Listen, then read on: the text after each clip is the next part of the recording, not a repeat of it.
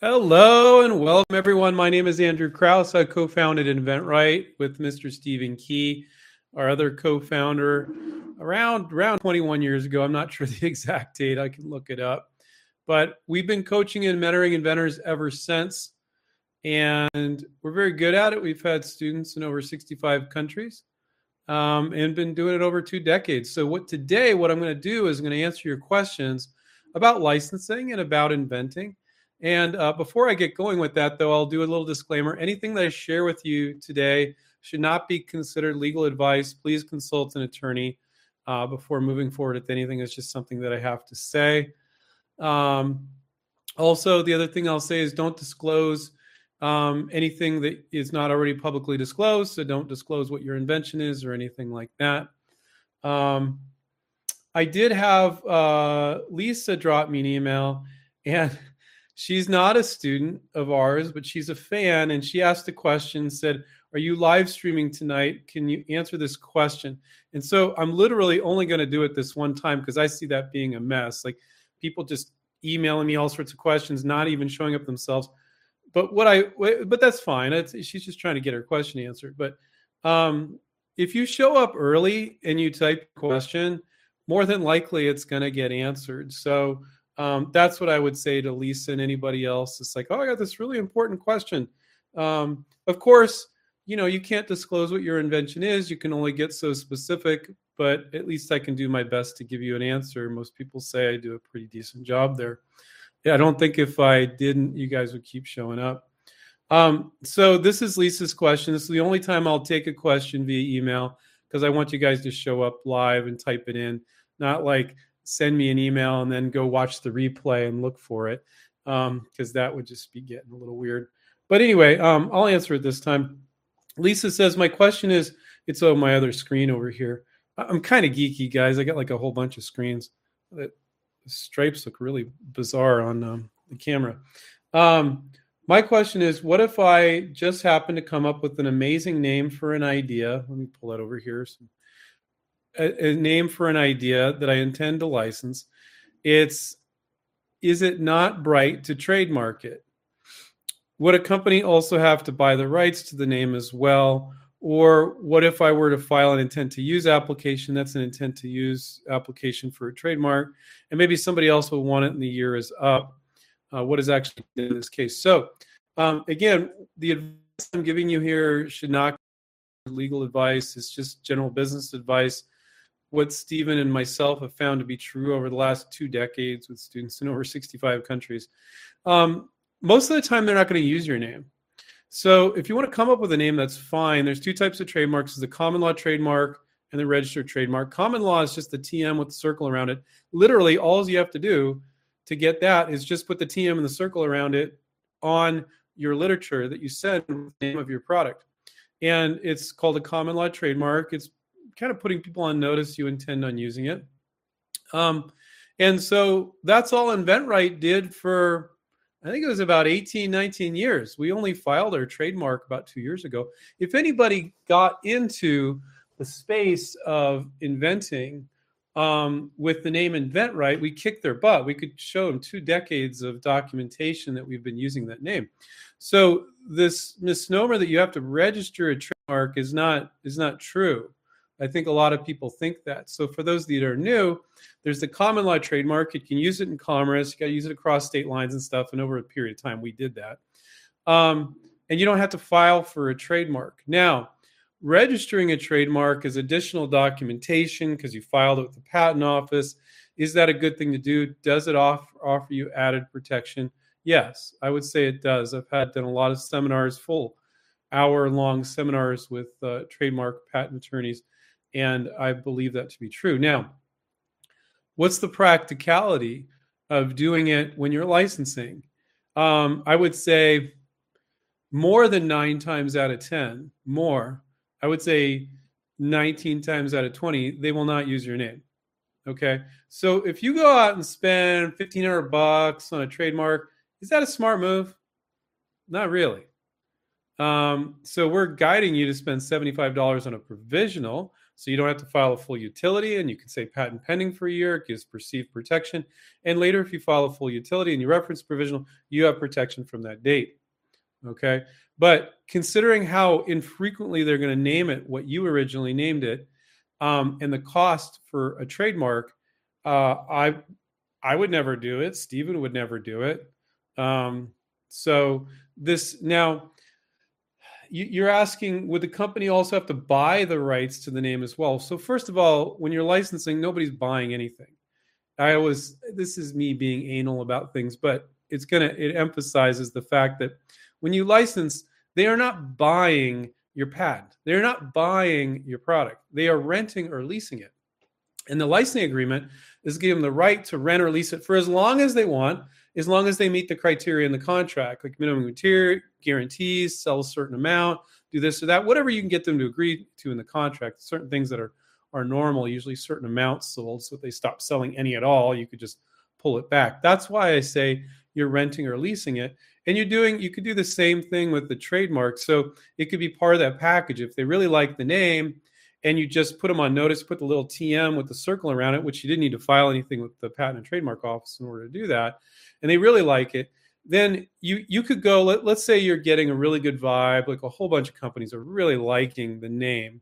You could then go out and file a registered trademark. You could do it before, but I'm saying, do you want to financially risk all that money when most of the time they're not interested in your product idea and in your product idea's name? And yes, you can bundle that into the licensing deal if they like the trademark. We've had plenty of students do that. We had really one very odd scenario, which literally the only time that's happened in 21 years, is the student approached a company and the company was not interested in their product, but really liked their trademark, and you end up licensing a trademark. But that was one time in 21 years, okay? And they actually didn't like the product, but they liked the trademark, and they wanted to then buy that from, I don't have no clue what they sold that for. It couldn't have been too much. So no, if you run around filing a trademark every time you come up with a clever name, and also don't fall too in love with the name. Like if they're like, whoa, this is a big company, and they're like, no, we want to name it this. Are you going to argue with them? I wouldn't. I wouldn't argue with them. So, the thought I think that Lisa's having is, I'll miss out or I'll get screwed over in some way. I have never, in 21 years of students in 65 countries, I probably repeat that too much, had a student get burnt by just doing the common law trademark. Could it happen? It could. But are you going to rule your life by, I'm not going to go outside when it's raining because there's a remote possibility I could get struck by lightning if I hear lightning? I mean, some people are like that. I'm the type of guy, my wife was like, oh, I hear lightning in the distance, and I was swimming in the pool this summer. I'm like, what's the chances? Okay. Now, you don't have to go that far. I actually literally said that to her. And then I'm like, okay, I don't know. Maybe she's making sense. But I don't live my life by the possibilities. I live it by what's more likely to happen. So anyway, Lisa, thank you for the question. Daniel said, do you recommend asking for WFH, which means a work for hire agreement? It's in Stephen's book. So when you hire a contractor, let's say it's an engineer or a graphic designer or somebody like that, or 3D prototyper, you should always have them sign a work for hire agreement. Always. And you can go further than you get yourself into trouble with a potential licensee. So a work for hire agreement can even have an improvements clause saying that any improvement they come up with, you own. So, in doing that when you're trying to show something to a potential licensee, that could really scare the heck out of them, because it's like, whoa, they want to own our butts in this entire area? That's not appropriate. But for a work for hire agreement for an engineer or for a graphic designer, totally appropriate. And to be honest with you, I wouldn't work with somebody that wouldn't sign that. That's for that purpose, for not companies you're trying to license to, but engineers or graphic designers, for example. So There's a lot of work for hire agreements out there, and you could even look up work for hire agreement with improvements clause, called an improvements clause. Basically says if they re-engineer it, think about a different way of doing it, you still own it. You own everything. So yeah, I think that's very smart, and it's kind of a red flag if they don't. Sometimes these contractors won't want to do it because it's not something they're used to getting. But if they understand why that protects you and you bother to explain it and they still don't want to do it, I would move on to somebody else. Okay, Troy said, "Good day." So maybe Troy's in Australia. We have a lot of inventors, students, InventRight students in Australia, tons actually. Good day. When I research companies, they often don't have direct contacts and are actually owned by giant retailers. How do I get past this? They don't seem as open to innovation and licensing. So, first of all, big companies, small companies, they all have direct contacts. Now, are they making it clear on who you're going to reach out to? No. Maybe smaller company, really small, and gatekeeper picks up the phone. Oh, that would be Bob in marketing, you know. But most of the time, you're going to reach out to somebody in the marketing department at that big company. I don't care how big they are. And it should be even that same division too. So let's say it's a really big company. We just had one of our coaches actually licensed this company. They have over 8,000 SKUs. SKUs are stock keeping units. So if there was 3 colors of a particular thing, that'd be 3 SKUs. But can you imagine over 8,000 SKUs? But in this particular company, it's a massive company, and there's still one guy that we introduced our students to during our Bridging the Gap sessions. So I think, Troy, you're doing what a lot of inventors do. You experience something like once or twice, and now you're making all these assumptions. There's plenty of people to reach out to at these big companies as well as the small. I think maybe you're just calling the main number or gatekeeper, and they're kind of like, how can I help you, sir? Maybe you're calling customer service, and they're just giving you these kind of generic answers, and they don't know what to do with you. But I would reach out to marketing managers or sales managers. Pretty easy to do with LinkedIn these days. You have to do it right. We have a program called Smart Pitch, where our students come on and our resident LinkedIn for licensing expert comes on, and Benjamin Harrison. And it's really frequent. You get somebody new. They're like, "Oh, I wasn't able to get into 12 companies," and then we tweak them in a little bit. In the same meeting, somebody's like, said, "Well, that was the case for me like 3 weeks ago, but I just got into 15 companies." So it's normal for there to be a struggle, especially if you're getting zero guidance, Troy. Nobody's guiding you through this. So you're more than likely doing some things wrong, but rest assured, you can get into these companies. And yeah, if 4 or 5 people in this big company all read you this kind of what sounds like a script, this doesn't happen often, where that means their legal team got to everybody in the company and said, "We don't accept outside ideas." But that is few and far between. That is very uncommon these days. It happens. I shouldn't say very uncommon. It's uncommon. It's more often than not that if you get a hold of the right person, they'll say, "Yeah, sure, I'll take a look at it." So it's better than ever time to be licensing. In the last 2 decades, Steve and I have been doing this. So this next one is from Margie. It says, "What percentage of InventRight students get a licensing deal?" Stephen called me the other day, and he said, "Andrew, is this person a student?" Because he doesn't have the database, so he'll call me and he'll ask. And I'm like, "Oh yeah, there was this person was a student 5 years ago." And he's like, "Why didn't they reach out to us?" And what do you mean? Why should they reach out to us? "Well, I see them on Facebook. They're posting they just licensed their 5th product, and they didn't let us know." And I'm like, "Yeah, they're kind of on their own, man. They're like, they got it, And so I couldn't possibly know what percentage of InventRight students close deals, because the 2 things we do is we make sure our students are doing and saying everything right for the deals they work on while they're with us, but they're becoming empowered with real life skills to license the rest of their life. And I don't do a lot of sales calls, but I do talk to people interested in the program, like a couple every day. I like to keep it real. So our sales advisors, I'm respecting what they're doing, because I used to do it all day long. And with regards to that, you really gotta, God, I lost my train of thought there, like big time. Oh, what was I? Oh, sorry guys, I lost my train of thought. It's the end of the day. I should do these at the beginning of the day. So I don't know what I was trying to say there, but anyway, oh yeah, that's what I was going to say. I remember now. So, you know, their main focus with most inventors, they've hit one idea that means enough to them that they decide to move forward and consider joining InventRight and getting coaching and getting mentoring through the process. But I'm always selling what they're not asking for, and which is empowerment, which is becoming empowered with real life experience so you can do the product the rest of your life. It's almost like a internship or apprenticeship and it's with your own product. And yeah, we're making sure you do and say everything right, but you're getting that experience so you're more comfortable. So you can say at some point, I don't need you guys anymore. So I always verify with people that that's what they want. Because if somebody says, I want to license this one product and I never want to do this again, I go, please don't sign up with us because I can't guarantee you're going to license this product.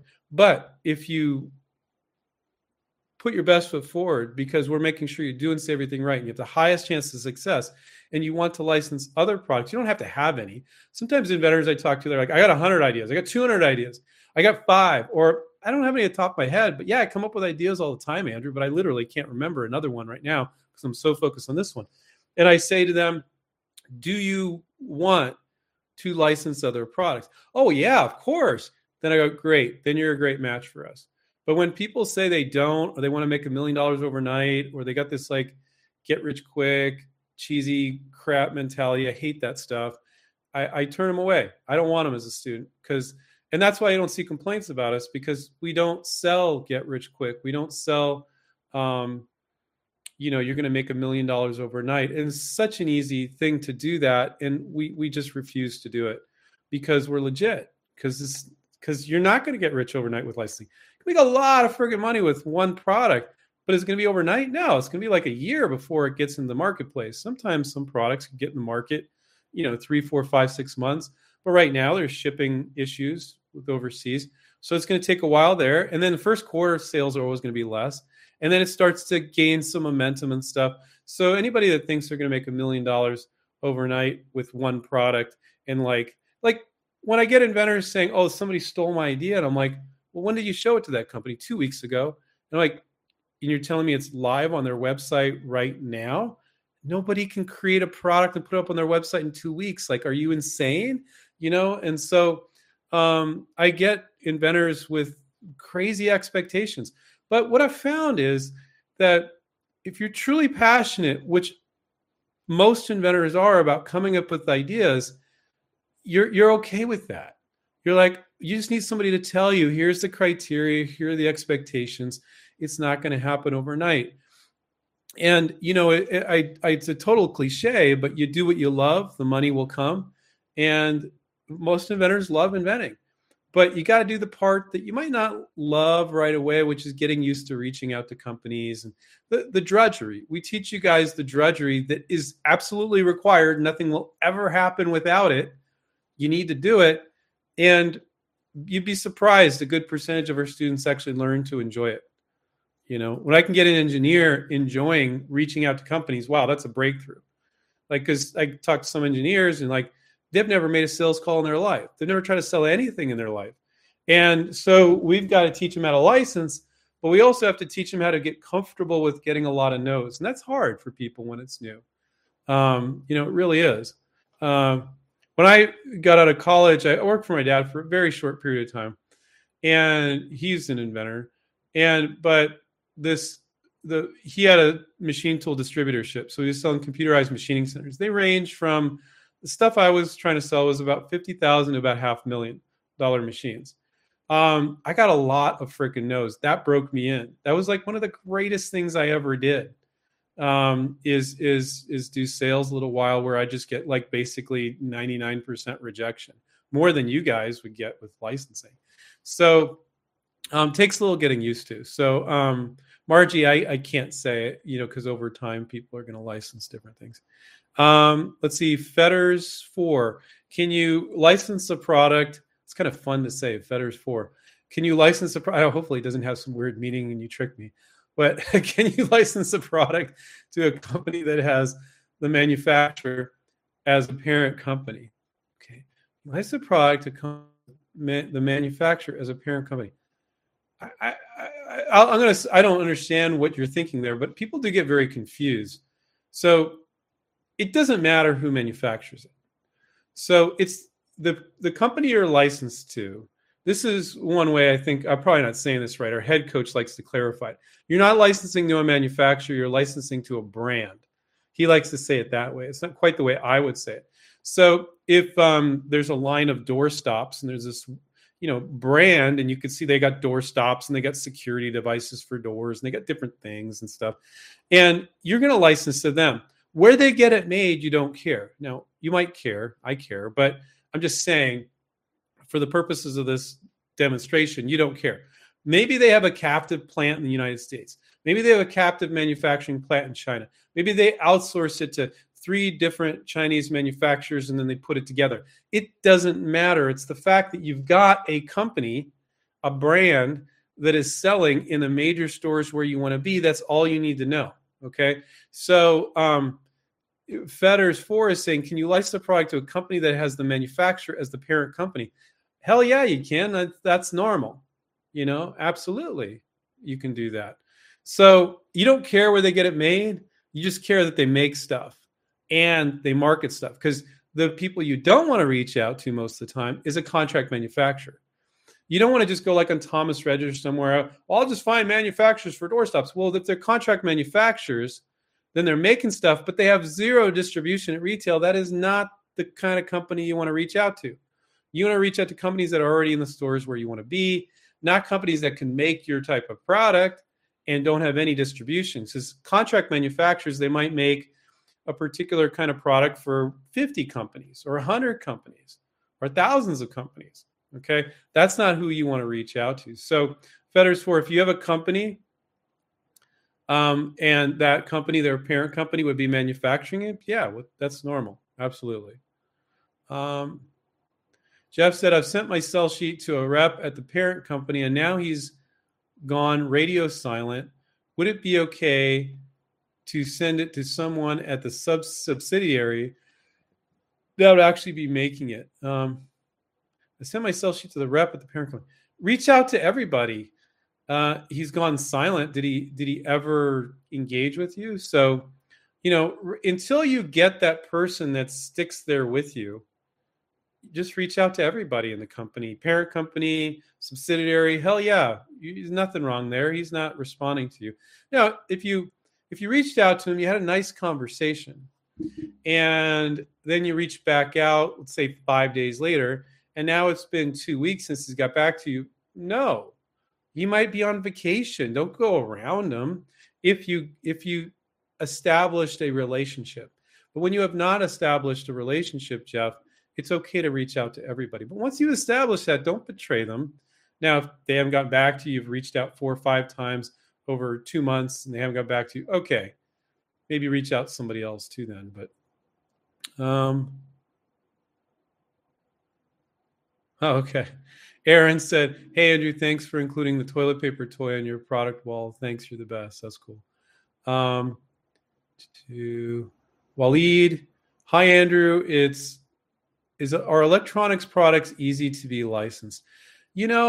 I think they're a little bit harder, without a doubt. The question is your change an electronic change or a physical change? So let's say a company's making a certain type of electronic product, but you're literally just changing the form factor where it doesn't require them or you to change the innards, and you just put a hinge over here and it's going to be for this effect because it makes it easy to hang up.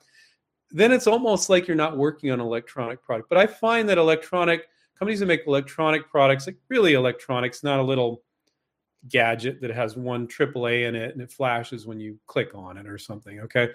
But they're a little harder to license to, and but it can definitely be done. But the question is it going to be easy for them to go, oh, yeah, that's just a new injection mold, we can do that? Or is there a lot for them to look into? And if there is, you should cite similar examples. It might be for a different product, for a different purpose, but you could show them, hey, this thing's electronics, 1995, kind of has a few of these features. You might be using a completely different way. Cite some examples so that when they're thinking about, is this going to be expensive to make, that you can immediately show them that it's not.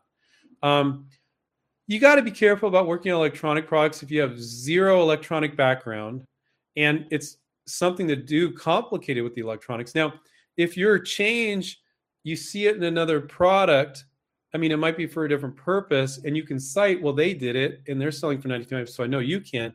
Well, that's okay, because you can show that somebody else has done it. But like, well, it's got to do this and this and this, and it's got to slice and dice and do all this stuff. Company's going to be like, really? Because it's really harder to launch an electronic product. So you got to be careful about that. Is it harder? Yes.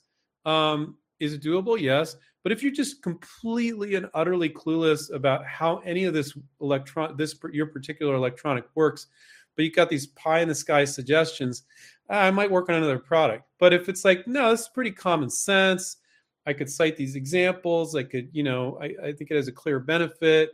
I know it could be made at a reasonable price. I'm not trying to get them to add 100 new features. I'm just trying to get them to add this little thing here. Then absolutely, I think it's doable.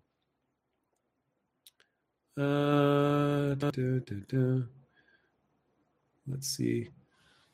Ethan said, "Hi Andrew, are there any plans to update Invent? Yes, or is the content on their final?"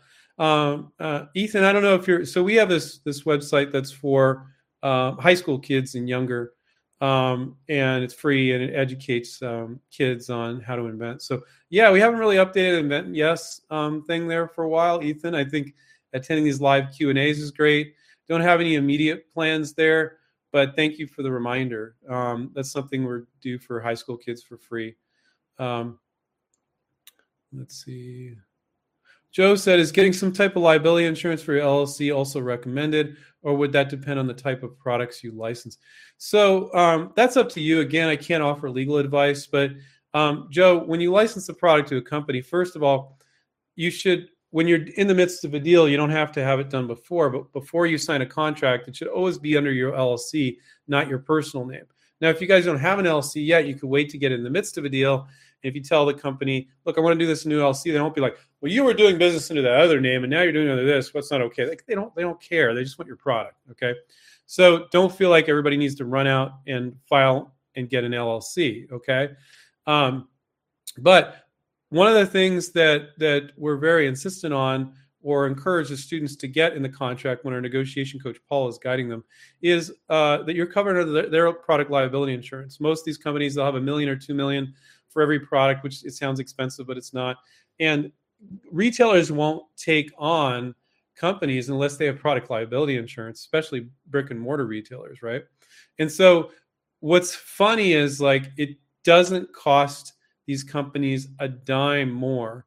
There might be an exception, I haven't seen one yet, to put you personally on that same $1 million or $2 million product liability insurance. It doesn't cost them anything. Now, they argue about it pretty frequently, and we're like, no, you should check with your broker. It's not going to cost you anything. And we're kind of a little pushy about it. And we advise our students to be. So, Joe, you would be covered under their product liability insurance. So you got a couple things going on here. And I've given this talk many times, but I'll keep it short. So first of all, if some client or some customer wants to sue, they're going to sue the company, not you, because they don't even know you exist. So that your name's not on the back of the package. Most of the time, they're not looking up like patents to see if your name is on a patent having to do with that product. So they don't even know you exist. So if they're going to sue somebody, they're going to go after the company, not you. But if they go after the company, they're covered under their product liability insurance, right? And so are you if they go after you, but they don't even know you exist. So first form of protection, they don't know you exist. Second form of protection, you got an LLC when you do a deal. And then third form of protection is you're covered under their product liability insurance. I have never in 21 years have one of our students get in trouble. I've never even had a student say, oh, I have this ladder product and somebody got hurt and the company let me know. And now this individual is suing the company. No, maybe the company wouldn't even let the inventor know, that sort of thing. But I've never had that even happen. So you're covered every which way till Tuesday. But Joe, maybe you've been very successful in life and you got a ton of money in the bank. You got to do what's right for you. But you getting product liability insurance for a product that you're not selling, but that you licensed, that seems very weird to me. Can't say no, but I don't even know if that would be possible. Okay. To me, it would be overly cautious. But again, that's not legal advice. Fabi? Hi, Andrew. For provisional patent applications, do I need the second or 3D drawings. Do I need 2D or 3D drawings? Sorry. I can't find someone to draw my invention, and I am trying to do it myself. It's difficult. Appreciate the help. So, I mean, one other thing you can do is you can take a picture of your product. You can tape it underneath a glass table, put a piece of paper on top of that glass table or tracing paper, and you can trace and you can kind of do a pretty decent line drawing that way. You'd be amazed. So that's one thing you can do for your own drawings, do them yourself. You should be able to find a high school or a college student. You throw a rock these days. I can barely draw a stick figure. I've been meaning to start practicing every week and start drawing and stuff, but I haven't got around to it. I've been meaning to learn Brazilian Portuguese as well, because my wife's originally from Brazil, but I haven't got around to that either. My Portuguese is pretty crude, but I did play around with it this weekend. Anyway, it's not an easy language if you ask me. No, it's not just like Spanish. People say that it's harder, I think. But so what's 2D or 3D? So yeah, you can do 2D, 3D, whatever the heck you want. There are no formal requirements for drawings in a provisional patent application. So if you're just like me, and it would be, now I could take a picture of a product and then put it on tape it underneath a glass table, put a paper on top and trace. I'm pretty damn good at tracing, actually. And you just trace the lines you want. So that's a way as somebody like you and me, Joe, that aren't that good at drawing yet. And I say yet because we can be if we want to. We can do anything we want, if we desire to. That might work for you. But a high school or college student, you can show them some similar products. They can sketch that up. I mean, you can find somebody, man. You're just not looking hard enough. And so there are no formal requirements for drawings. You could scribble with a crayon if you wanted to, and they would take it, because that's how provisionals are. There are no formal requirements for how you write it. Are there rules of thumb that it should look good? You want, like, if you need to send this to a company at some point, that's never the first thing you do, by the way. If a company emails you back to send me you got a provisional, okay, great, send it to me. You would never do that. Not because you're worried about getting ripped off, because that's not the reason why. It just doesn't move the deal forward. So this perception that you should just do whatever a company asks you to, like, most deals will die that way. I'm not kidding. Don't mean to shock you guys, but if you just like respond like, oh, that's what they want, okay, I'll give them. It will significantly hurt your chances of doing a deal, because you gave them the wrong things at the wrong time that didn't take them down the right path. And that's where our negotiation coach comes in. But you got to be really careful about that. So, some of you may never join the Invent Right coaching program. So what I'll say for you is, don't just do whatever they ask you, okay? And I know that's not really super specific, but just so you know, that big picture vibe, very, very helpful. Am I like complimenting myself on my answer? That's terrible. What did I just do there? Let's see. Okay, Paul said, hi, Andrew, can you license a new version or variation of a product that is being licensed? Do you both get royalties? So it really depends. Yeah, we had this particular product here. This is interesting. Chuck licensed this. He's one of our former students. It's a chew toy, pretty cool chew toy for dogs, not for humans, by the way. That thing's gonna fall down there. Put that on the floor. So he had approached. This is a very unusual scenario. I've literally never seen this happen. This company, a pet product company, and somebody else had already approached him. Another inventor had approached the pet product company, and he approached them, and it was more or less the same thing. And they were like, we got kind of a problem here. And the company approached both of them, said, would you guys like to work together? And they said, okay. And now they both shared in the royalty. Now, this is bizarre. I've never seen this happen before. But they both share in the royalty, and now they're like best buds, and they work on developing products together. And they were introduced by the company that had gotten more or less the same idea from both of them at the same time. Is that a normal thing to happen? No. And if I wanted to relay something big picture again, I see inventors new to this like experiencing something once or twice and then assuming it's always the case. If you want to help yourself, please don't do that. That's going to hurt you. People will have very little experience and they'll make these broad assumptions that it's always like this. Don't do that. Okay. So So Paul said, can I license a new version or variation of a product that is being licensed? Yeah, you can, but man, that's like you're already coming in there, and if you know of an inventor, and if you're talking about our students, like that's just not cool, man. So let's say you see an inventor product and submit it to a company, and now you're trying to give them this really obvious like variation. Like I see that when you see an inventor success story, like that's the inventor's territory. Like back off, that's not cool. But if you just see that there's a product, you said specifically saw that an inventor had licensed this. Well, how would you normally know that? So if you just see a product that a company is doing and you want to give them an improvement or variation to it, I'd say go for it. But I would say don't even do that unless you can reach out to 20 other companies. Sometimes people want to invent for one company, and I'm like, that's not a good use of your time. So one company sells this one very particular product, you want an improvement to it. You're going to file a provisional patent and then do a whole sell sheet and all that just to submit to that one guy at that one company and then say, nah, I'm not interested. My God, that's a bad use of your time.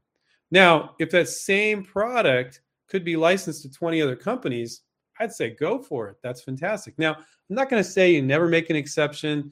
Like you really like this company and you really like this one product they have, and you really feel like you can improve it. Should you still submit to that company if you really want to? Yeah, you should. But you should always ask yourself, could I tweak this, make it different, or exactly the same? And could all these other companies license it too? Now, when you're evaluating which projects to work on, the answer is yes.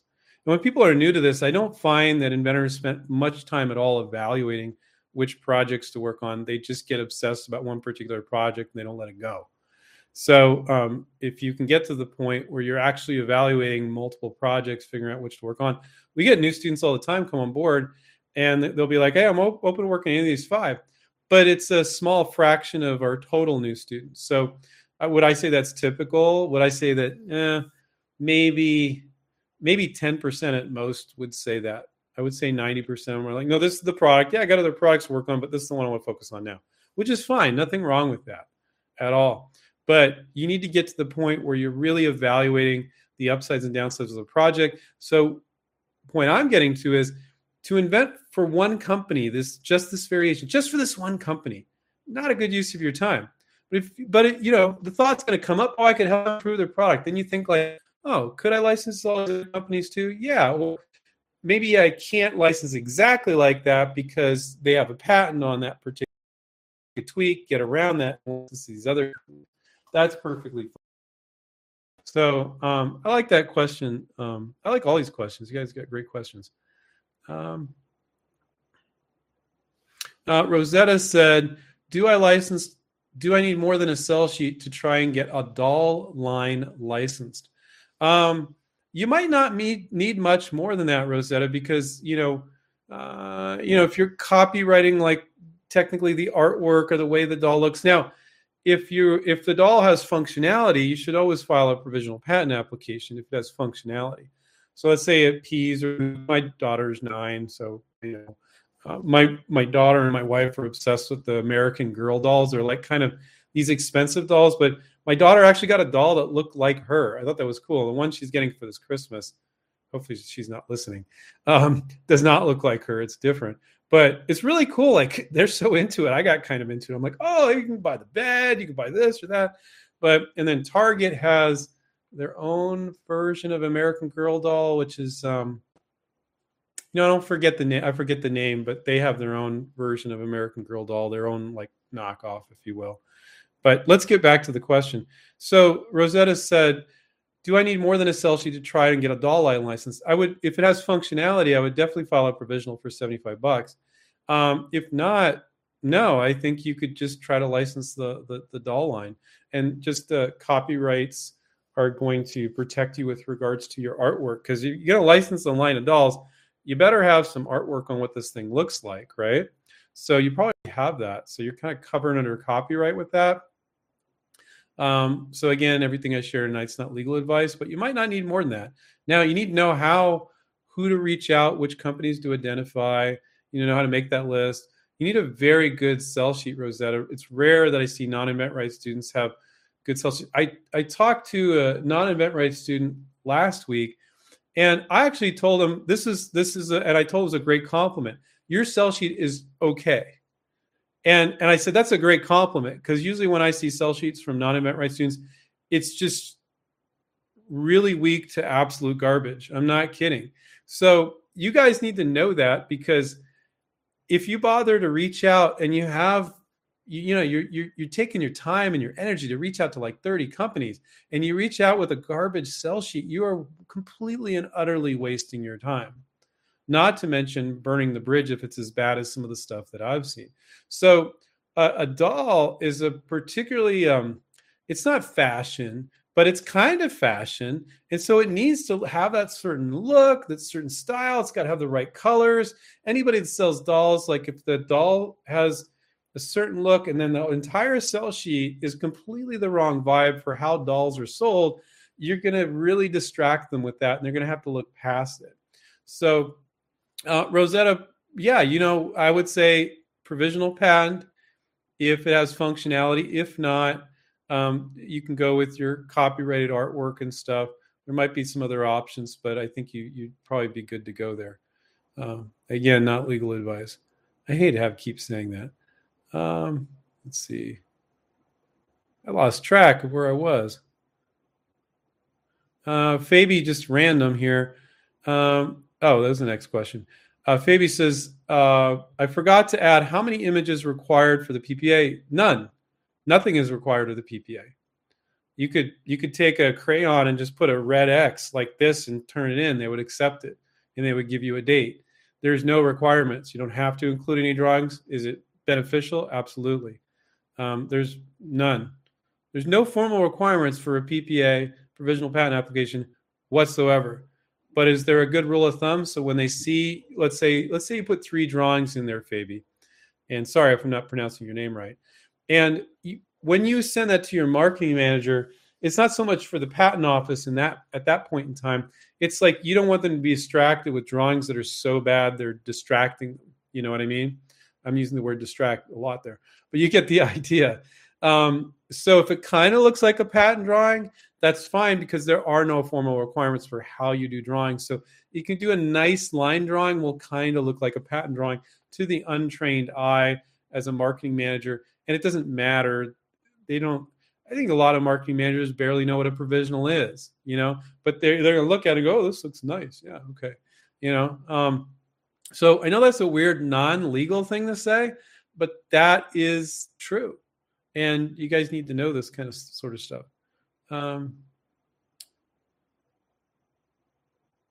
Well, Stephen, I think we covered this at the beginning. Maybe you were late. Lisa asked this question. Should I trademark and put my invention before or after getting the licensing deal? So 19 times out of 20, they won't want your name. So to spend all that money on a trademark from a business perspective, that could be a huge waste of money. But you could always file it once you get some traction on it. A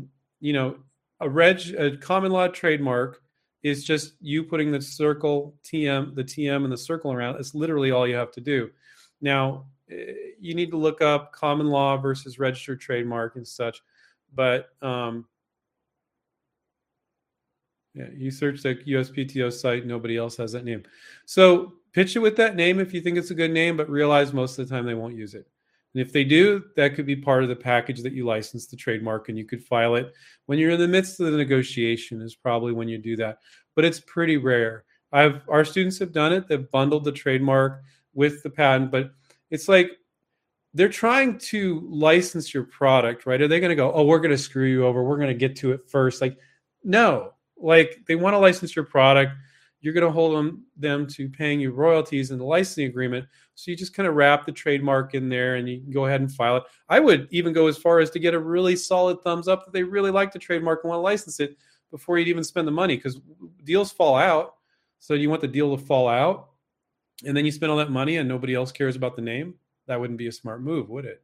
So there's a right point in time during the negotiation with the way we've guided our students. But again, that's not legal advice.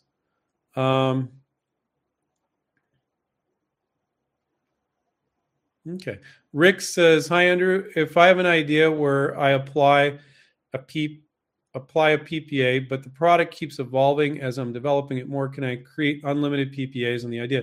Yeah, you can, but you're getting a little, if you start to do that, you're getting a little paranoid and weird. So, I wouldn't recommend filing this is not legal advice, but I would recommend filing, I'll give you an example.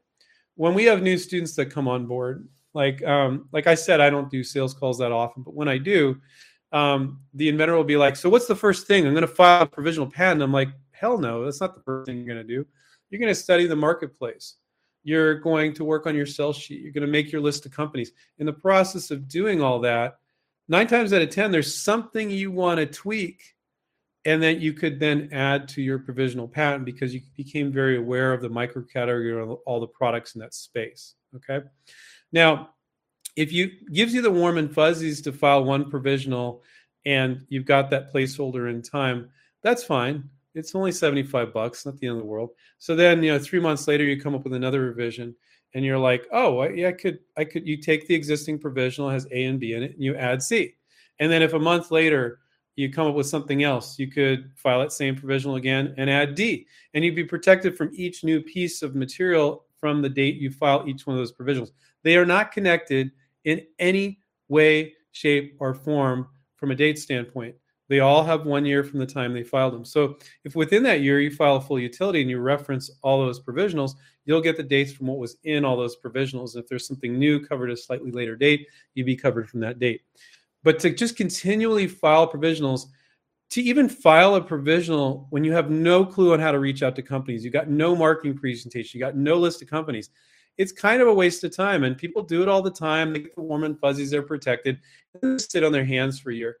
And it's no big deal if you didn't make public disclosure. You could just file that provisional again.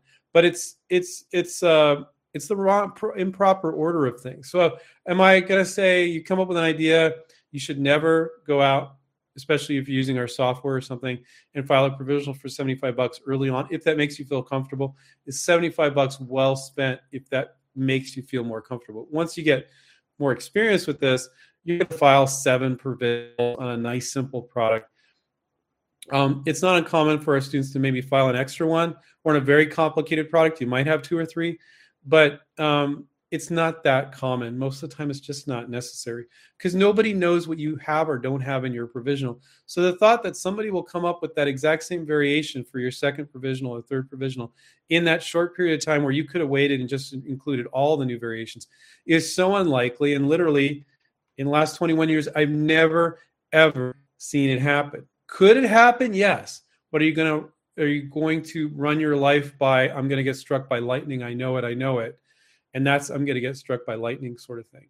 So can you file multiple provisionals and then file a full utility and reference them all? Yes. Is it a smart strategy a lot of time? Yes. Especially when it's a really smart strategy is when you're working with a company. So a lot of inventing is done after a company shows interest. That's something that new inventors don't understand. So in that case, like they have a complaint or they mention something, you're like, yeah, let me think on that. And you come up with a new variation. Go ahead and file a provisional on a new variation and then show it to the company that was already showing interest for a problem that you fixed or a new version or whatever. That's a really smart time to file a provisional. But just to, you're not ready to reach out at all and you just keep filing provisionals for 2 or 3 years, and they keep expiring. Like, what's the freaking point of that? That's just kind of silly. Now you could say, well, every time it's protecting me for a year. Yes, it is. But it's just, it's just not a good use of your time or money, Steven said, should I get an LLC before or after getting a licensing deal? I said kind of neither. I'm not going to tell you what to do, Steven. You need to decide. You need to contact a legal advisor, figure out what you want to do. But most of our students will do it in the midst of a first deal. So it's technically before they close the deal. They didn't have an LLC. Company showed interest.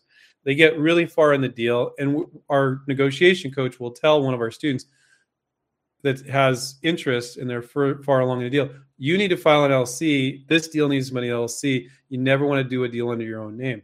So it's actually neither before or after. Well, you said it's in, for most of our students, it's in the midst of a deal, which is before. So hopefully that was helpful. Troy said, do I need an ABN business number? Not sure what it's called in the US to license products. You don't need anything to license products. This is the US, Troy. Yeah, screw all that regulation. We got plenty of regulation in places, but to approach, so let's break it down, guys, because I like that question, Troy. Because we've had students in over 65 countries, and in some countries, like it's so formal, like, oh, you can't even have a business conversation without a license. It's like, are you freaking kidding me? Maybe that's an impression of some people. For you to privately approach companies to license a product to them, you need nothing. Anybody that would restrict free speech in that way is ridiculous. You're not selling anything. Now, do you need a business license in the United States and you need to file with the IRS when you're selling something? Like you're selling tchotchkes on eBay or Amazon or something. Yes, but licensing, you're not doing that. You're trying to put a deal together and they're going to sell it. So no, you don't need, I can't think of a single thing you would need to approach a company to license the product to them, Troy. And I'm glad you asked that question because it sounds like you're not in the US. No, you don't need it. You're approaching US Canadian companies. I wouldn't suspect you'd be violating anything in your home country, wherever that is. So that's just stupid to think that people would need to have a business license in order to approach people about a potential deal when you haven't sold a single thing. So I love that. I love that question.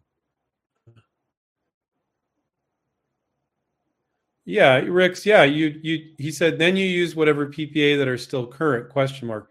Yeah, use whatever PPA that's still current, right? And if one expired and had something old in it, you could file another one. You could always be current. But you've got to, once you make public disclosure, you're screwed. Okay, so what's public disclosure? Selling it at a swap meet, putting it up in a public YouTube video, having an entire website up. Once that's been up for a year, you've lost all your rights. So that's why you privately show it for a license. So you can't just continually file provisionals forever if you've made a public disclosure. You've only got 1 year then. So that's called the 1 year on bar rule. I think there's another name for it. So you want to be very careful about that. That's why when you're licensing, don't post on Facebook and try to get 100 likes. Don't do that stuff. Now, if you've been venturing your product and selling it yourself, fine. It's already all up public, you know. But if you're trying to license it, don't publicly disclose it. You're going to mess with your rights, okay?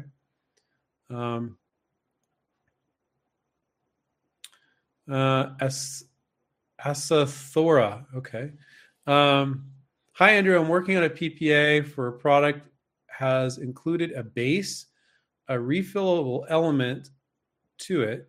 If I decided to go the licensing route, which percentage would the percentage commission apply to both? What? Okay, that's a weird question.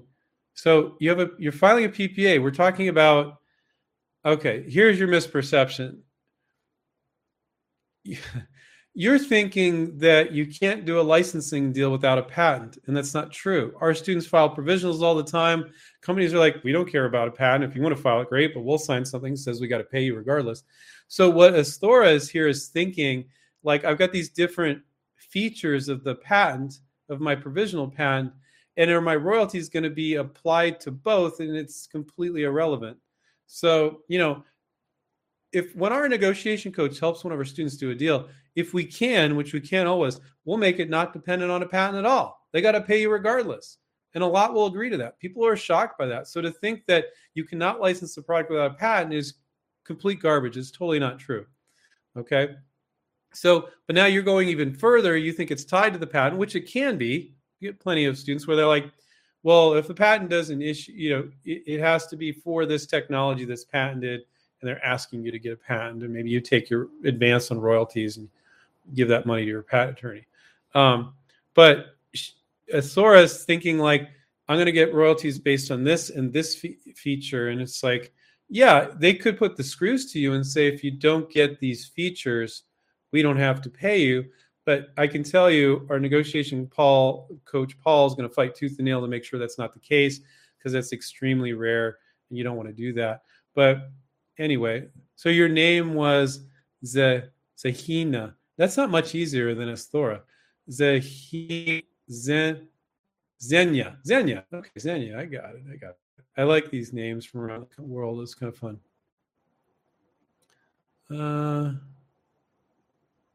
Let's see. Sam says, I've been waiting 3 months for an interested company product manager to at least give me the courtesy call or email, but they haven't. So today I emailed and asked him to please give me an update. Why'd you wait 3 months, Sam? That's an awfully long time to wait. You know, I would never wait that long. Christopher says, thanks for these. Diane, what point do we need a patent attorney? Well, the ideal point you need a patent attorney using our approach is you're going to file a provisional patent application, and then you're going to talk to companies. And if they're showing interest, not the first thing you're going to say at all, but at some point it's going to come up about patents. So let's say they care about patents. Preferably, they would give you some money as an advance on royalties or as an advance, and you could take that money and then use it to file a utility patent. And because it's going to protect them as the licensee and you as the licensor. So preferably you'd need an attorney then. Like you're fishing off the pier with a provisional patent application, okay? And then you get interest from a company. Now they may or may not give you the money as an advance on royalties or as an advance, but if they can, that's ideal. Then you give it to your patent attorney, and your patent attorney will then file a full utility and reference that provisional, okay? So that's how it works. Now, if you can't get them, then you're going to have to file for the utility. But most of the time, you can at least get a little upfront money and put that money towards the patent application. And money's coming in sometime soon, so your risk is reduced dramatically. You see how, like, when somebody goes out and they spend 15 grand on a patent, you don't know if anybody's interested. Why would you take that risk when the patent office gives you a year to go fishing and see if there's interest? And then if there is, you get the company to pay for the patent. When I explain this to people, they're like, oh, yeah, why wouldn't I? But people get a false sense of moving forward by throwing a bunch of money at a patent attorney. And people actually tell me, like, oh, I filed a patent. I've done a lot. I'm like, that's like nothing. You didn't do anything. The patent attorney did. Now, if you gave them a lot of great advice and product variations and stuff, okay, maybe you did do a lot. But in most cases, when I see inventors jump the gun and file a patent, they did next to nothing. They did a terrible job on what they gave to the patent attorney, and they risked financially having spent all that money when they don't even know if there's any interest yet. Why? It's not necessary when I file a provisional for a year, because they feel like it's a acknowledgement that your product makes sense.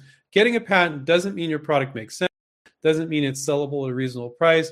Doesn't mean anybody's going to be interested at all. It's just getting a patent, because the patent office isn't assessing the viability of the product. They don't care about that. They just care about what claims you're trying to get. So don't confuse working on your invention with throwing money at a patent attorney. They're not one of the same. I'd say it's actually the opposite. Now, of course, you're going to need to pay a patent attorney at some point for a lot of products, so don't get me wrong there. But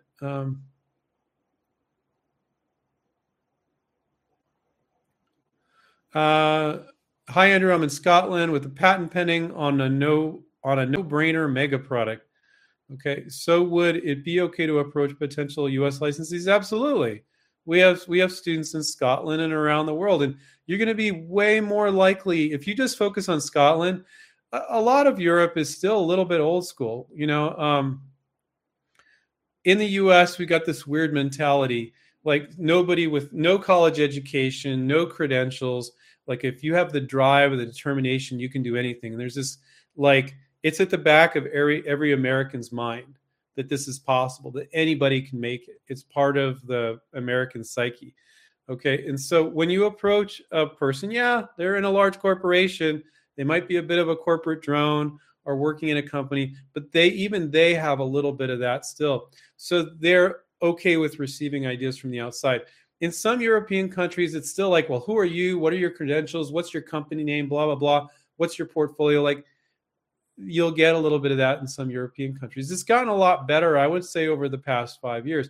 But God, if you're in Scotland, just to give you a frame of reference, would I only focus on Scottish companies? Hell no. No way. They're going to be so much harder to license to. Now, Should you approach some Scottish companies as well? Yeah. Now, if it's a Scottish company that's really big in the US, I see that as the same as an American company. It's an Asian company, a European company. And there's some huge European companies that are really big in the US. Just approach them here in the US and they'll approach the US folks because they are going to be more open than their European counterparts. But I see that as no different. So you would never, ever want to limit yourself to your own geography if you're in Europe. Now, reach out to some Scottish companies. You'll find what I said to be true. But American, Canadian companies, very open. European companies that are big. So let's say it's a Scottish company. Let's say it's a German company, and they're really big in the US.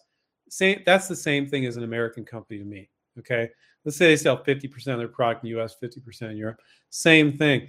They're going to have the right mentality because they're going to have Americans working there and they're going to be open to outside ideas, hopefully. So, yeah, absolutely. It's okay. And if you didn't do that, you'll be like, this licensing thing doesn't work.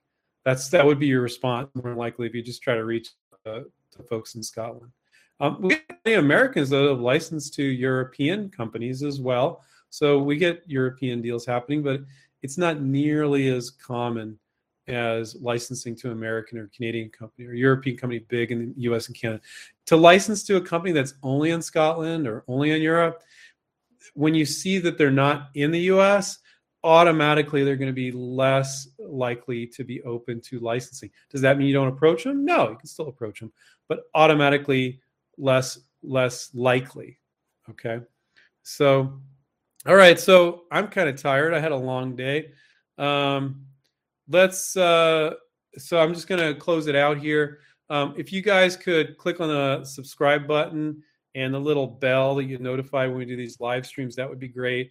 And thumbs up all our videos. That was saying thank you to me for taking an entire hour of my time to answer your guys' questions. So if you could do that, that would be great. I'm not just like, you're not just watching a passive video. I took an hour of my time. So if you could do that for me, that'd be fantastic. If you already says subscribe, don't click on it because then you'll be unsubscribing. But I would love to get us to 80,000 subscribers within like around 8 months or so. I don't know if that's realistic. I would love to do that. So if you guys can help me out as I helped you out, I really appreciate that. All right. So take care, keep inventing, and we'll catch up with you next, guys. Catch up with you next time, guys. See you guys. Bye.